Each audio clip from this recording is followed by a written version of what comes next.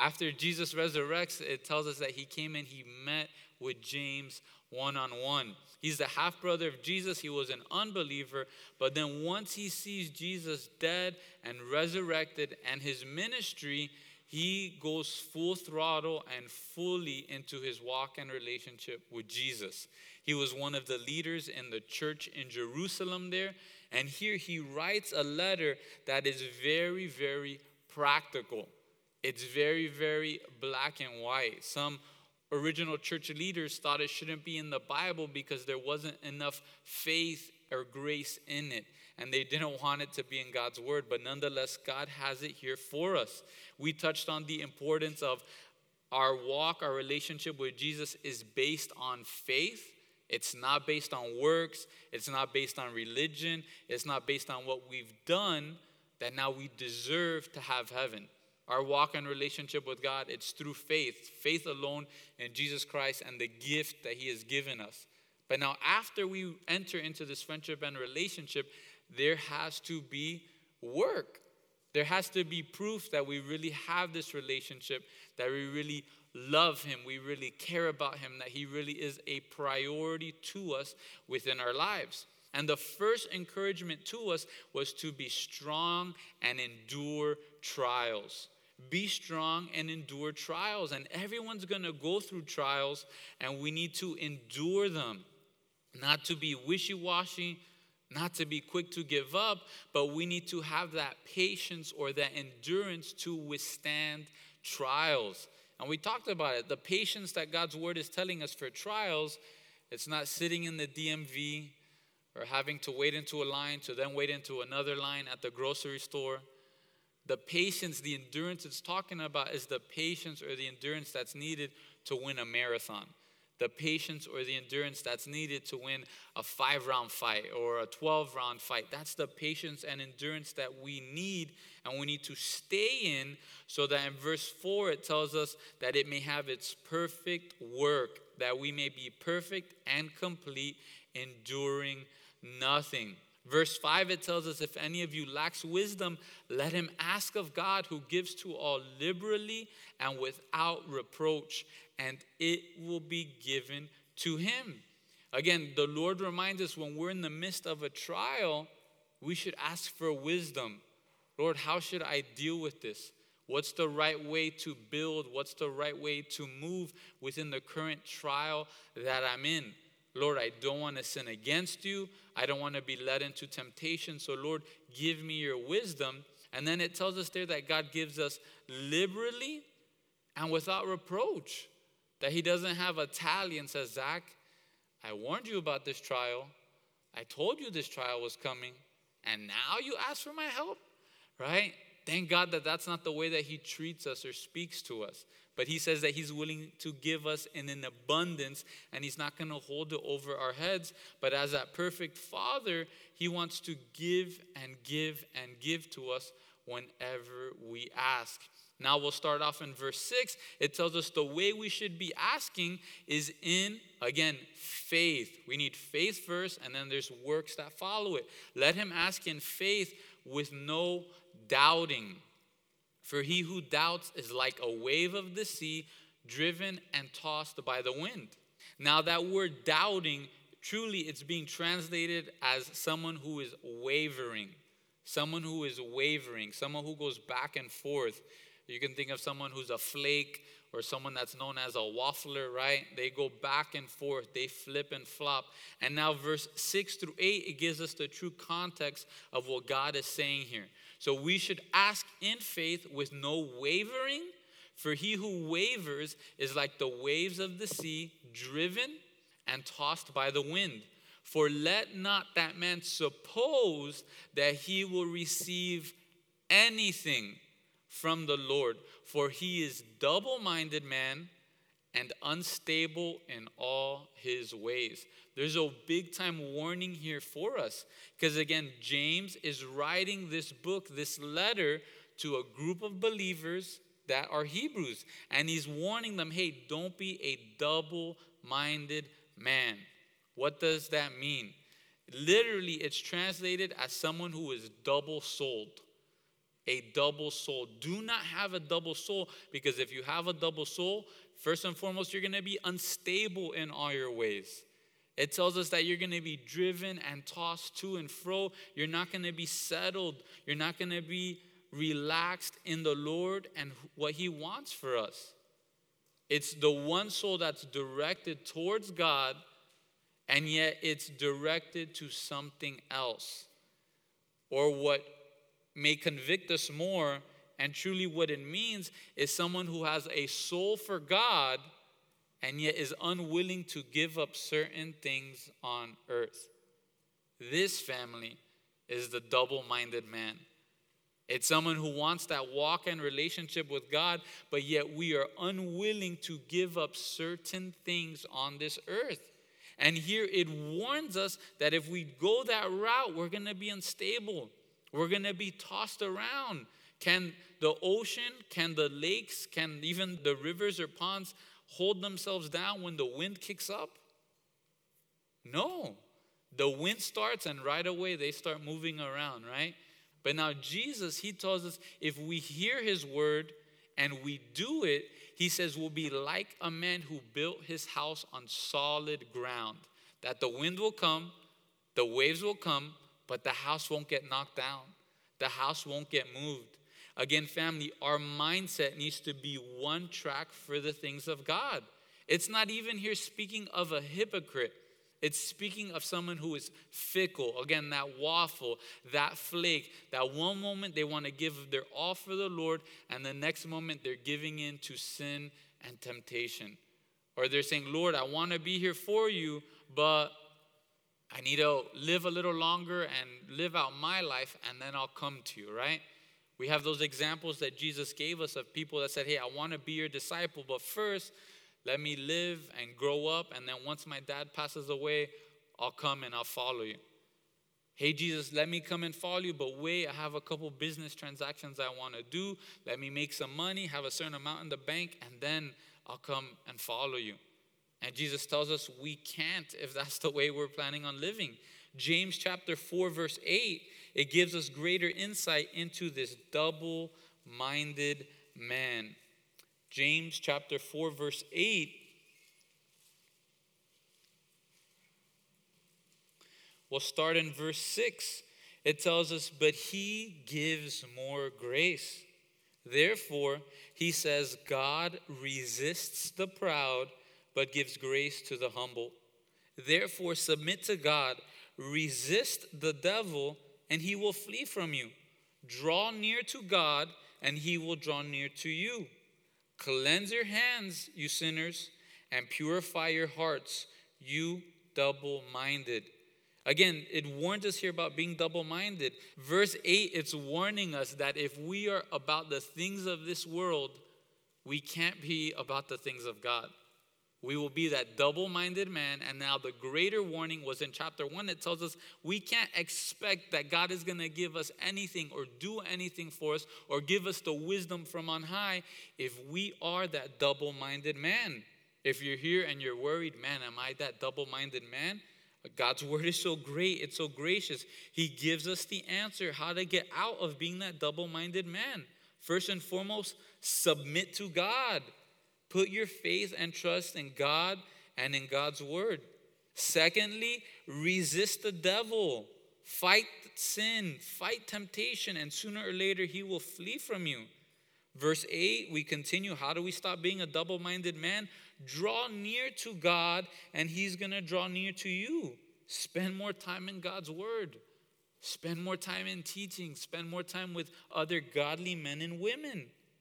Now, what's the next thing we need to do? Cleanse your hands, you sinners. We need to cleanse our lives. What are the sins we're holding on to? There's a cleansing that we must go through. We must seek the Lord. He's going to convict us if we're drawing near to Him, and He's going to reveal to us the way that we need to cleanse ourselves through Him and through His word, but we need to be cleansed. Next, it tells us to purify our hearts. Lord, purge those sins away from me. Lord, purge the love for this world away from me, and that will protect us from being that double-minded man or woman. In Matthew chapter 6, verse 22, it tells us the lamp of the body is the eye. Therefore, if your eye is good, your whole body will be full of light. The King James Version, it tells us the lamp of the body is the eye. If therefore your eye is single, your whole body will be filled with light. Family, we need to be single-minded.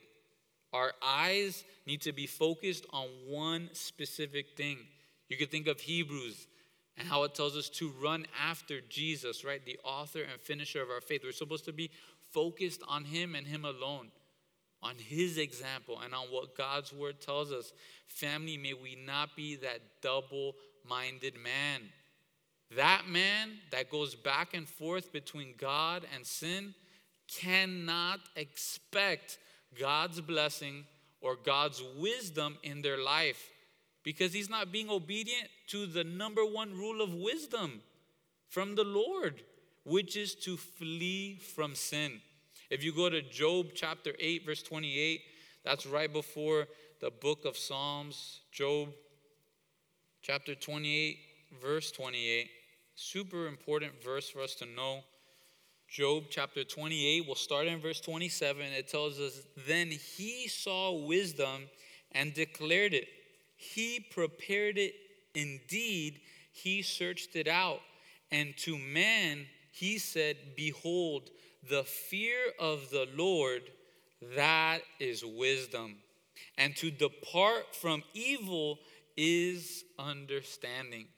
You want wisdom in this life? You want understanding in this life? Fear the Lord. Respect God above everything else. Our decisions, the things we do and don't do, should be based upon, Lord, will this bring you honor and glory? Or as we'll see later on, how we fight temptation is, Lord, I love you so much, I want to be obedient to you. Lord, I love you so much, I don't want to hurt you. That's how we seek that wisdom. And then secondly, departing from evil is understanding. Where do we get what's good and what's evil? From the first step, the fear of the Lord. The fear of the Lord is what determines what is good and what is evil, family. It's not me. It's not you. It's not your spouse. It's not your mother-in-law. It's not TV talk shows. It's definitely not athletes or people in the arts. What determines good or evil is God and his word. So we go back to James chapter 1. And he continues the first part, and it'll end right now. He speaks about trials. How do we handle trials? We go through it, we endure it, we stay in it, we wait for God, and we pray and ask for wisdom, having that singular mind. Now he's going to talk a little bit more, a couple of nuggets of wisdom, and then he's going to speak about temptation. Where does temptation come from? How do we handle it? How do we get through it? But verse 9 through 11, before we get into temptation, he tells us, let the lowly brother glory in his exaltation, but the rich in his humiliation, because as a flower of the field, he will pass away. For no sooner has the sun risen with a burning heat than it withers the grass. Its flower falls, and its beautiful appearance perishes. So the rich man also will fade away in all his pursuits. If you're familiar with the book of Proverbs, these three verses, it seems as if they were pulled straight from the book of Proverbs. And some scholars, they say James is the book of Proverbs within the New Testament. But here, what James is telling us is that death and trials are the great equalizer. Death and trials are the great equalizer. When death comes knocking on your door, he doesn't pause to say, hey, what's your 401k? What's your balance in the bank? Do you have any student loans? No, when death comes, that's it. There's no questions asked. And now it doesn't matter if you're the poor man or the rich man, death is going to come. And at that moment, the only thing that matters is if you have that friendship and relationship with God. Same is true of trials. Rich man, poor man, it'll affect you the same way if your kids no longer want to have a relationship with you. Rich man or poor man, when your spouse says they want a divorce, it's going to affect you the same way. If you're a rich man, it may affect you more, right? If you didn't get a prenup, it's going to affect you even more so. You come down with a sickness, you get COVID, you get cancer, you get a tumor, it's going to affect you. And that's why our primary identity needs to be in the Lord, not in our 401k, not in our bank account. Our identity needs to be in the Lord, because if we're in that poor man, why do we glory in our exaltation of death? Because we're going to see Jesus and we're going to be in perfection. And how can the rich man glory in his humiliation? Because when he passes away, he's going to be in heaven. So again, everything is settled upon, do you have that friendship and relationship with Jesus? The end of verse 11, so the rich man also will fade away in his pursuits. Matthew chapter 6, verse 19 and 20, it gives us here who the true rich man really is.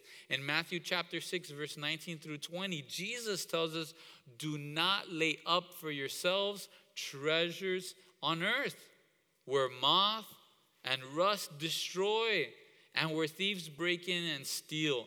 But lay up for yourselves treasures in heaven, where neither moth nor rust destroys, where thieves do not break in and steal. Verse 21, for where your treasure is, there your heart will be also. That's a great thermometer for us to see, Lord, where am I truly at in my relationship with you? Where your heart is, that's where your treasure is. Again, where is our heart? That's going to reveal to us truly, is my treasure in God and in heaven, or have I laid all my treasures only in this earth? Because if all my treasures are here in earth, then you're not going to glory in your exaltation or in your humiliation. You're going to be freaked out because, again, family, when death comes knocking, only one thing is important, that you have a friendship and relationship with Jesus Christ. We continue verse 12. It tells us, blessed is the man who endures temptation. For when he has been approved, he will receive the crown of life, which the Lord has promised to those who love him. So now James, he changes gears here in chapter 1 to focusing on temptation. Another key common thing we see here with trials, it wasn't if trials happen to you, but it was when trials happen to you. And here with temptation, it's the same thing. For when he has been approved, he will receive the crown of life. Family, everyone will go through temptation. Everyone will go through temptation. And oftentimes when we're faced with a trial, if we don't handle it in the wisdom of God, Satan will come and he'll bring out that temptation and you may fall for it. But we'll see where temptations really come from. Key thing for us to know within our belief and trust within the Bible is that temptation alone is not sin. Temptation alone is not sin. There's some people within Christianity, they try to make it impossible to be a believer with Jesus Christ. And they'll tell you, hey, if you even have temptation, you're in sin. We know that Jesus himself, he was tempted after not eating for 40 days, right? Talk about being hangry, right? He hadn't eaten for 40 days. And then Satan comes to tempt him. And Jesus gives us the perfect prescription for how do we handle temptation. How did he handle it? With the word of God and with faith in what the word of God says and faith in who God truly is. Family, that's how we overcome temptation. By truly believing, hey, what the Bible says is true and real. That's what matters. That's what's important. How do we overcome temptation? And believing, God, you are who you really say you are. You love me. You care for me. You want to be a perfect father, a perfect big brother. Lord, you tell me the best is yet to come for me. And that's not just some corny slogan. No, Lord, you actually mean that. That's how we get through temptation. We are to be more than conquerors. We are to fight those temptations. We are to fight as if our lives depend on it. Because family, they do. Your life depends on you fighting those temptations. Your wife, your husband, their lives depend on you fighting those temptations. Your kids, your grandkids. I tell the young adults and the youth all the time, your future spouse, your future kids, their lives depend on you fighting those temptations now. On saying no to sin, to sexual sin, to abuse, to drug abuse, to gambling, to all these different shortcuts. Our lives and the lives of our family, their lives depend on us fighting through these temptations. And now I will say, if you find yourself constantly being tempted with the same temptation, maybe you're giving allowance for this temptation, and then you are in sin, right? Man, how did I get to the liquor store again? It's crazy. Temptation just comes. No. There are many people that Satan's like, no, they got it. They're doing a great job. You just keep doing what you're doing. And then you have to be careful. But temptation alone is not sin. And when temptation comes, we should fight through it. We need to endure with that same endurance, that marathon, that battle, that fight. We need to endure it. In Revelation chapter 2, verse 10, we get such an important scripture for us. Again, from Jesus himself. He wants to speak to us. He was speaking here to the churches in Revelation, last book in your Bible, Revelation chapter 2. He's writing to the church of Smyrna, a church that has gone through persecution, right? Trials and temptations.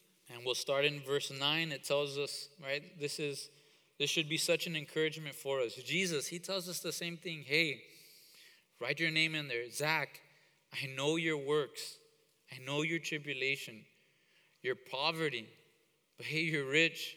And I know the blasphemy of those who say that they're Jews and are not, but they are of the synagogue of Satan.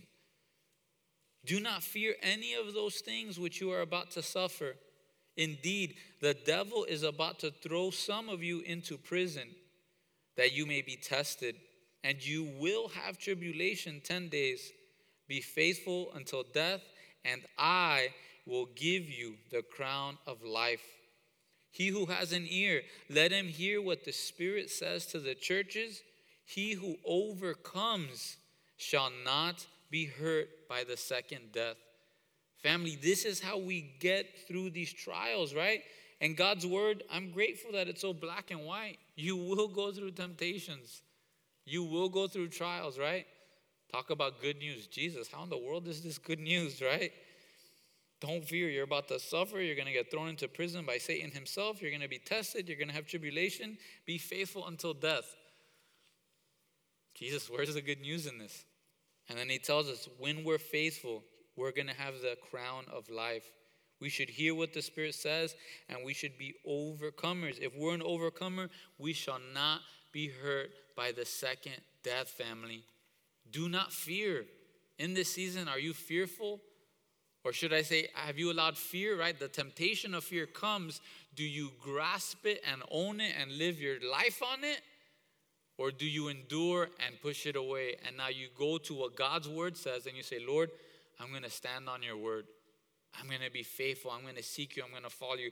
Today in my devos, I was reading about Jonathan, and he gets his armor bearer and he says, hey, let's go into the camp of our enemy and go and fight them. And they're on the high ground, right? Our walk with the Lord, we are not to be fearful. We're not to be groveling and so concerned with the things of this world that we are paralyzed by fear. We are to be overcomers. The next thing it tells us there is that we are to be faithful. We are to be faithful. Day in and day out, be faithful. Right? How good is your marriage if your wife is faithful to you 98% of the time, right? Honey, what are you doing the other 2% of the time, right? No, it's okay in our marriage if I'm unfaithful 2%, 5%, 10%. No, you want 100%. And the Lord, he wants the same from us. The next thing we're to do is hear the Spirit. We should be listening for the Lord, for that still small voice. And most of the time, we hear it through his word. And finally, it tells us to overcome. Overcome. Do not be overcome by this world. Do not be pushed into the mold of this world, but overcome this world. Do not fall to temptation. Do not give in to temptation, but overcome the temptation. That's how we're supposed to live. And family, it is worth it to endure. It's worth it. Does anyone who finishes a marathon, do they say, oh man, I wish I would have quit. I wish I would have given up back there, right? Somebody finishes their five rounds, they're dead, they're exhausted, they're bleeding. What do half of the guys say? Hey, if you want to do it, we'll run it again, right? That's what they say. They don't say, man, I should have given up. I should have quit. I would have made the same amount of money. Family, it's worth it to endure. Remember, there's a crown awaiting us if we endure. There's a crown that Jesus himself will give to us if we do not give up hope. Family, look to the finish line. Get that second wind and go with the Lord. Fight through it. I got to be a youth pastor for many years, and it's such a blessing. But this just reminds me, we used to take these 24-hour trips to a camp in Virginia. 24-hour trip to Virginia, 55 different people on the bus. And there's the same common thing that always happens in road trips, right? I have to go to the bathroom, right? That's always a common thing in road trips. And hopefully none of you parents get mad at me. But we would have just stopped at the bathroom, and 30 minutes later, one of the kids, I have to go to the bathroom. So what do? Do I stop the bus and take a week to get to Virginia? No, that's not what we do, right? I tell them, hey, wait 15 more minutes. That's what I tell them. Maybe I was lying. Maybe I got to ask the Lord for forgiveness. But I tell them, wait 15 more minutes, right? And then they wait. It's been 30 minutes, and then they say, Zach, I really have to go to the bathroom. Wait 10 more minutes, right? You wait another 30 minutes. They forgot. They come another 30 minutes later. Some of you kids are like, oh, now I know what happened, right? Another 10 minutes later, Zach, I'm dying. I'm going to go. The exit's 5 miles away, right? And it was amazing. They thought they couldn't hold it for 15 minutes. But as long as you tell them, hey, 5 more minutes, 10 more minutes, 20 more minutes, they could wait 2 hours, 4 hours. It's incredible. It's incredible.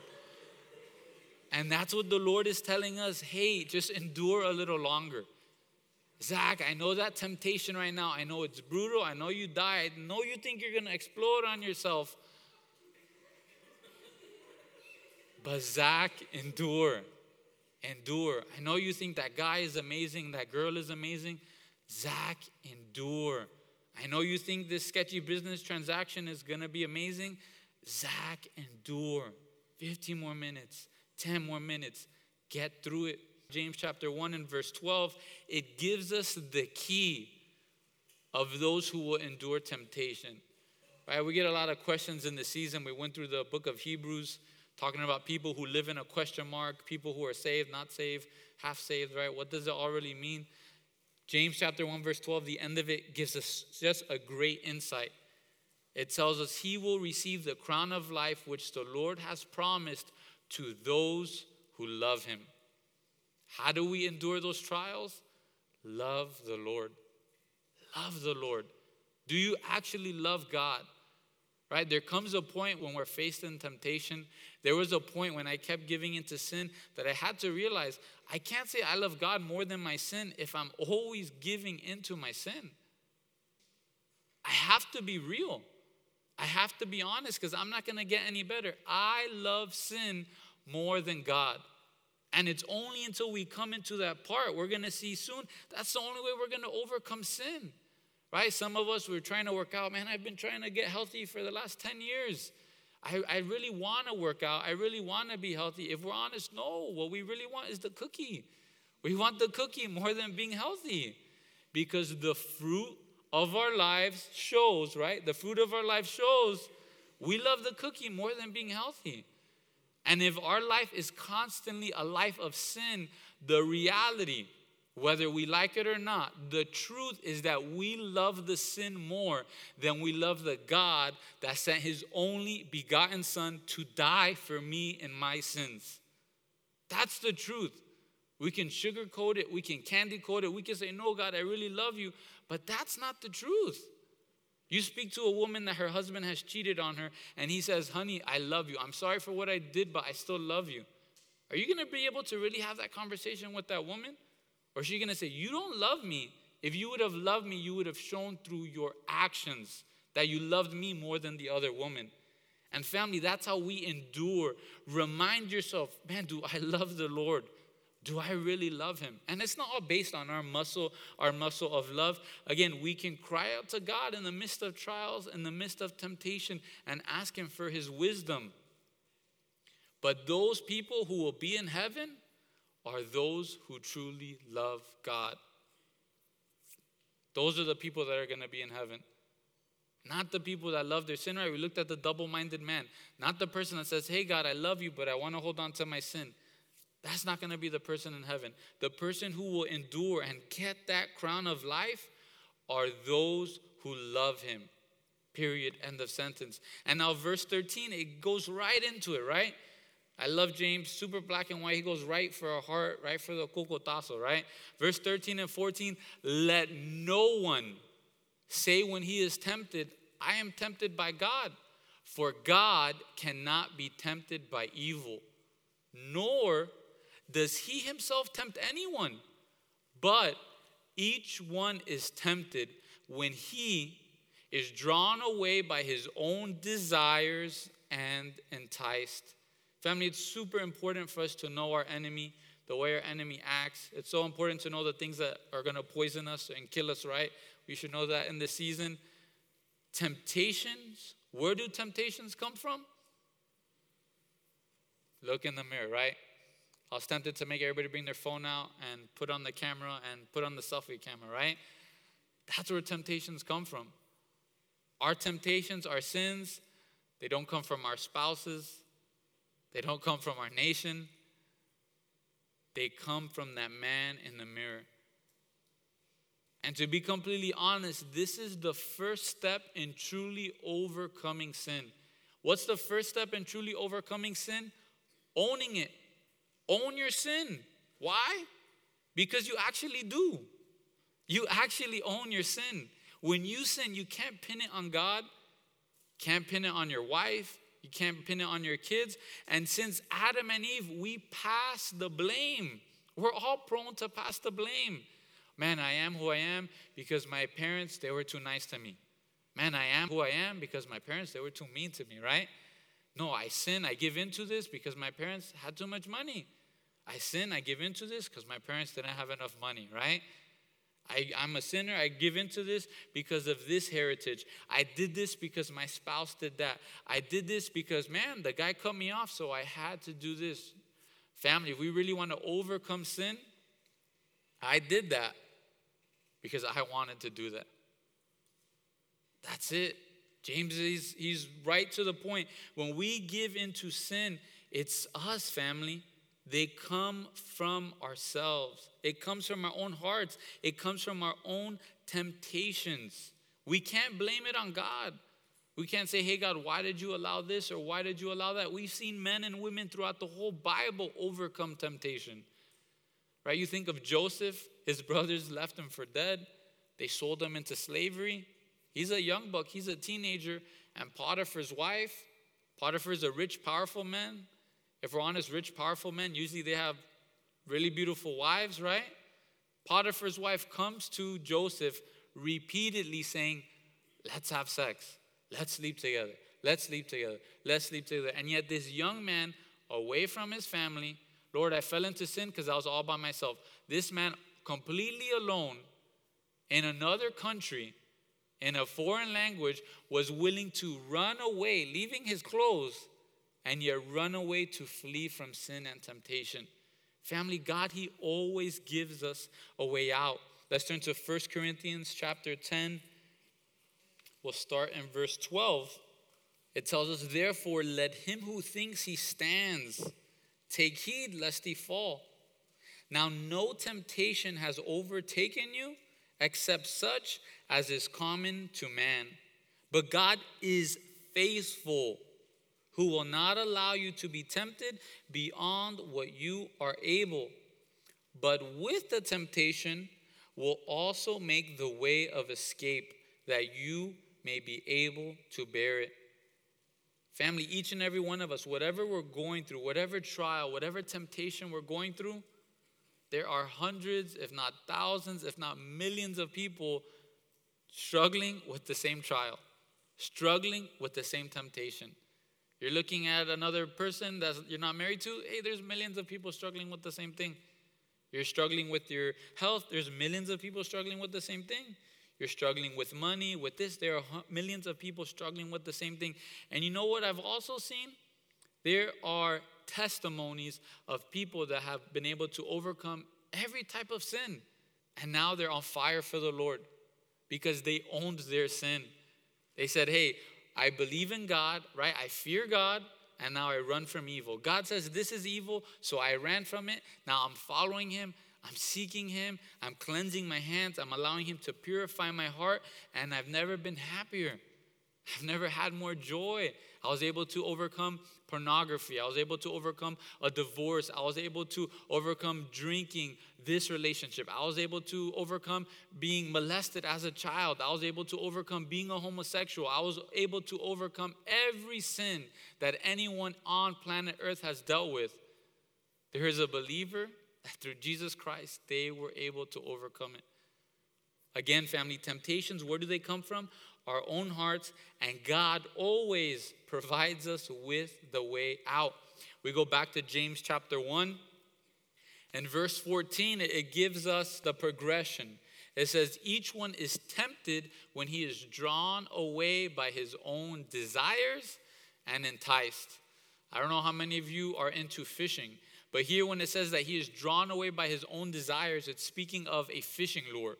So where does temptation come from? There are fishing lures, right? Not actual fishing lures, but there are sinful lures that arise from our own heart.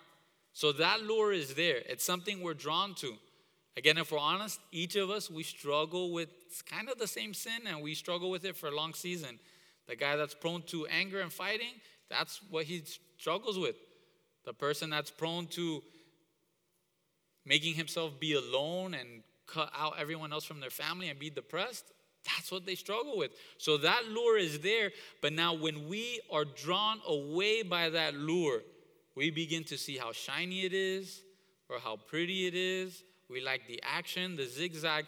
Then when it speaks of being enticed, it's Satan who sets the hook. That's a fishing term. The lure is there, and now all of a sudden, Satan sets the hook, and now you've fallen into sin. But the lure, right? It's crazy. We should hate sin and Satan even more. He gets us from our own lures. We provide the lure, Satan sets the hook, right? What kind of a crazy fish provides his own lure, right? But just like the animal kingdom, they struggle with the same things. How do you hunt an animal or catch a fish? You make it look like they're food, or you make it look like a woman, right? That's the two ways that you get fish or animals. You make it look like food, or you make it look like a woman by their eyes, right? Family, we need to not be drawn away by our own desires. It goes back to being a one-focused person. When we're drawn away to our desires, that's the double-minded man coming in. And when the double-minded man comes in, we're drawn away to our lures, and then Satan, he'll set the hook. But if we stay on track, if we stay on focus, man, there's going to be less temptation in our life, and the Lord, no matter what, is going to provide a way out of that temptation. I wrote down, the more our desires line up with God's desires, the weaker those temptations will become. The more we align our will to God's will, then our desires are not to go and do sin or go and be lazy. Our desires is to further the kingdom of heaven. And if you're drawn away by those desires, those are good desires. I believe the King James Version, it says they're lust. And you can lust for good things and bad things.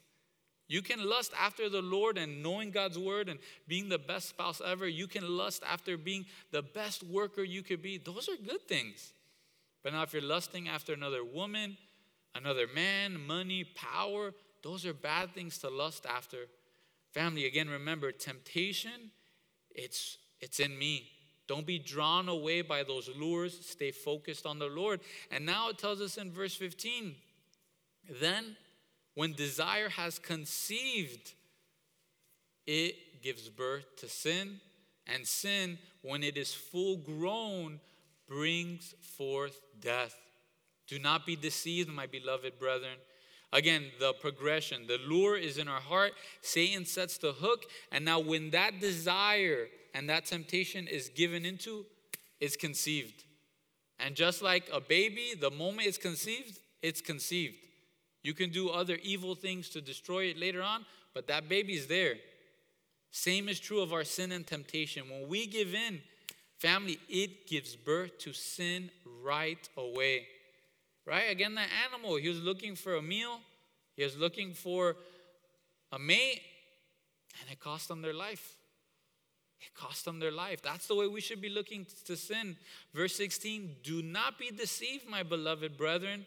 In John chapter 10, verse 10, it gives us an insight into Satan, into our enemy. What does our enemy think? What is his plan? What are his goals? Again, important things in business or in the battlefield, in sports. What is my enemy thinking?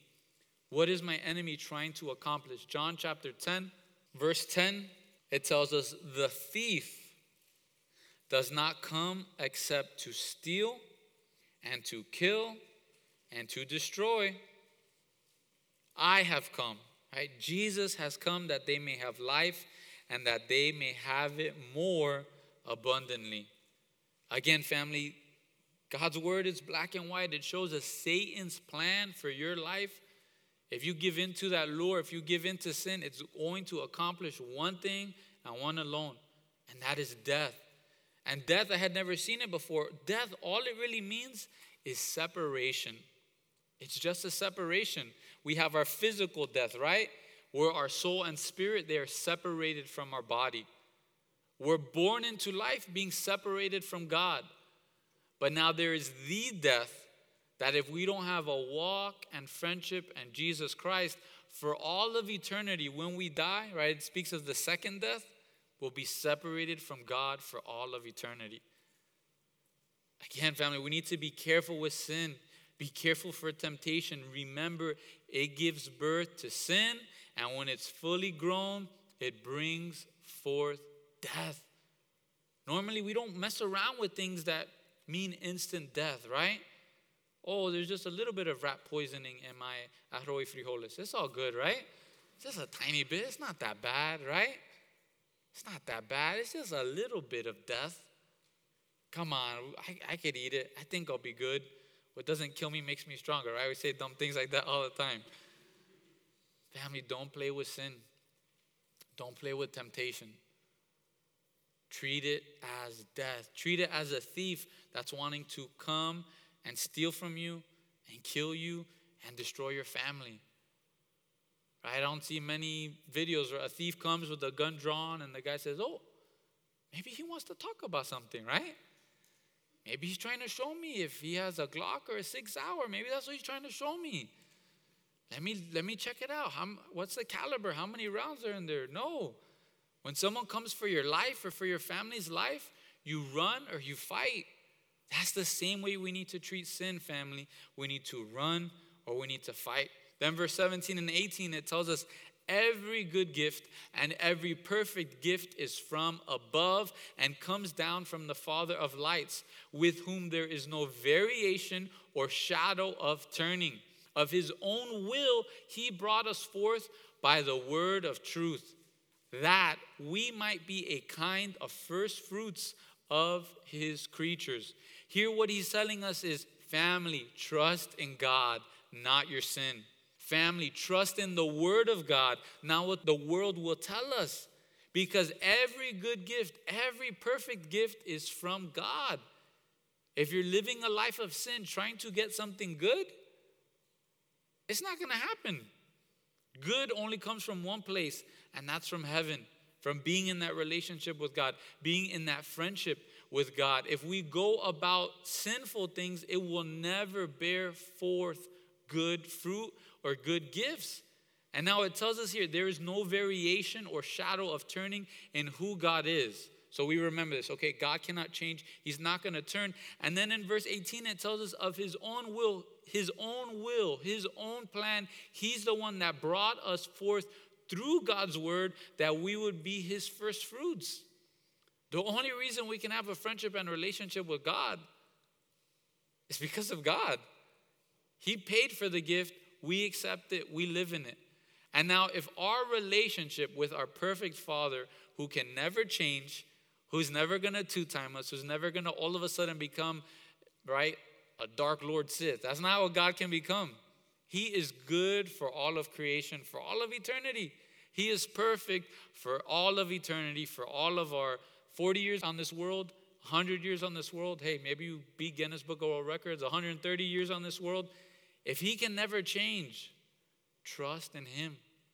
Trust in him. Trust in the word of God. He's the one that brought us into salvation. It was his doing and his plan. And if that was the first fruit, if that was our first taste of God, remember, family, he saves the best for last. He saves the best for last. Continue to walk with him. Continue to walk in his word, and he's going to give you more and more as each season progresses. You ask someone who has that healthy relationship with God after 10 years or 20 years or 30 years, and they'll tell you, man, this has been the most fruitful year with the Lord. This year, it's been the best. I've been through a few seasons of life, right? 32 years of life. But man, each season gets better and better. That's why, hey, trust in the Lord. He is our perfect Father. Jesus is our perfect big brother. Trust in him. He's the best. He's perfect. He is a good and perfect Father. And he's never going to change. He is a good and perfect King. And that's never going to change. He's seated on the throne of heaven and earth and of this universe. And that's never going to change. He wrote God's word. And that's never going to change. So trust in him, live in him and in his word. Verse 19, it tells us, so then, my beloved brethren, let every man be swift to hear, slow to speak, and slow to wrath. For the wrath of man does not produce the righteousness of God. Therefore, lay aside all filthiness and the overflow of wickedness, and receive with meekness the implanted word, which is able to save your souls. Again, this should somewhat be comforting, right? The first church within Jerusalem, a couple decades after Jesus dies and resurrects, what's the first thing they need to hear? What's one of the things they need to hear? Hey, be quick to listen and be slow to speak. I know there's none of us that struggle with that, right? None of us struggle with foot and mouth syndrome, right? Or saying dumb things, or slow to wrath. How many of us, we are quick to anger? We're quick to being frustrated. Even in spiritual things, we deal with prodigals, with unbelievers, and we're quick to wrath. But we need to remember verse 20, the wrath of man does not produce the righteousness of God.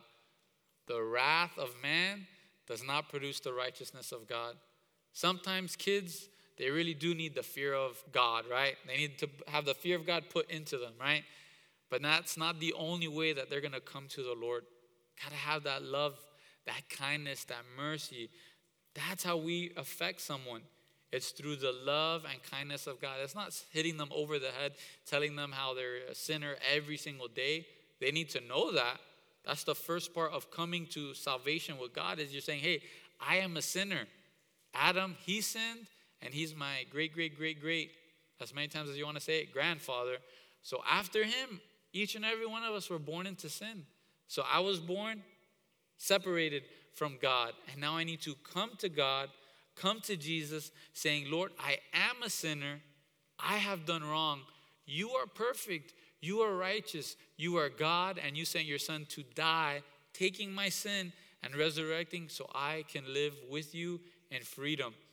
And that's how we're saved. So that's important. But now our whole relationship with someone should not always be telling them what they're doing is wrong. That shouldn't be our entire relationship with them. Again, that will not produce the righteousness of God.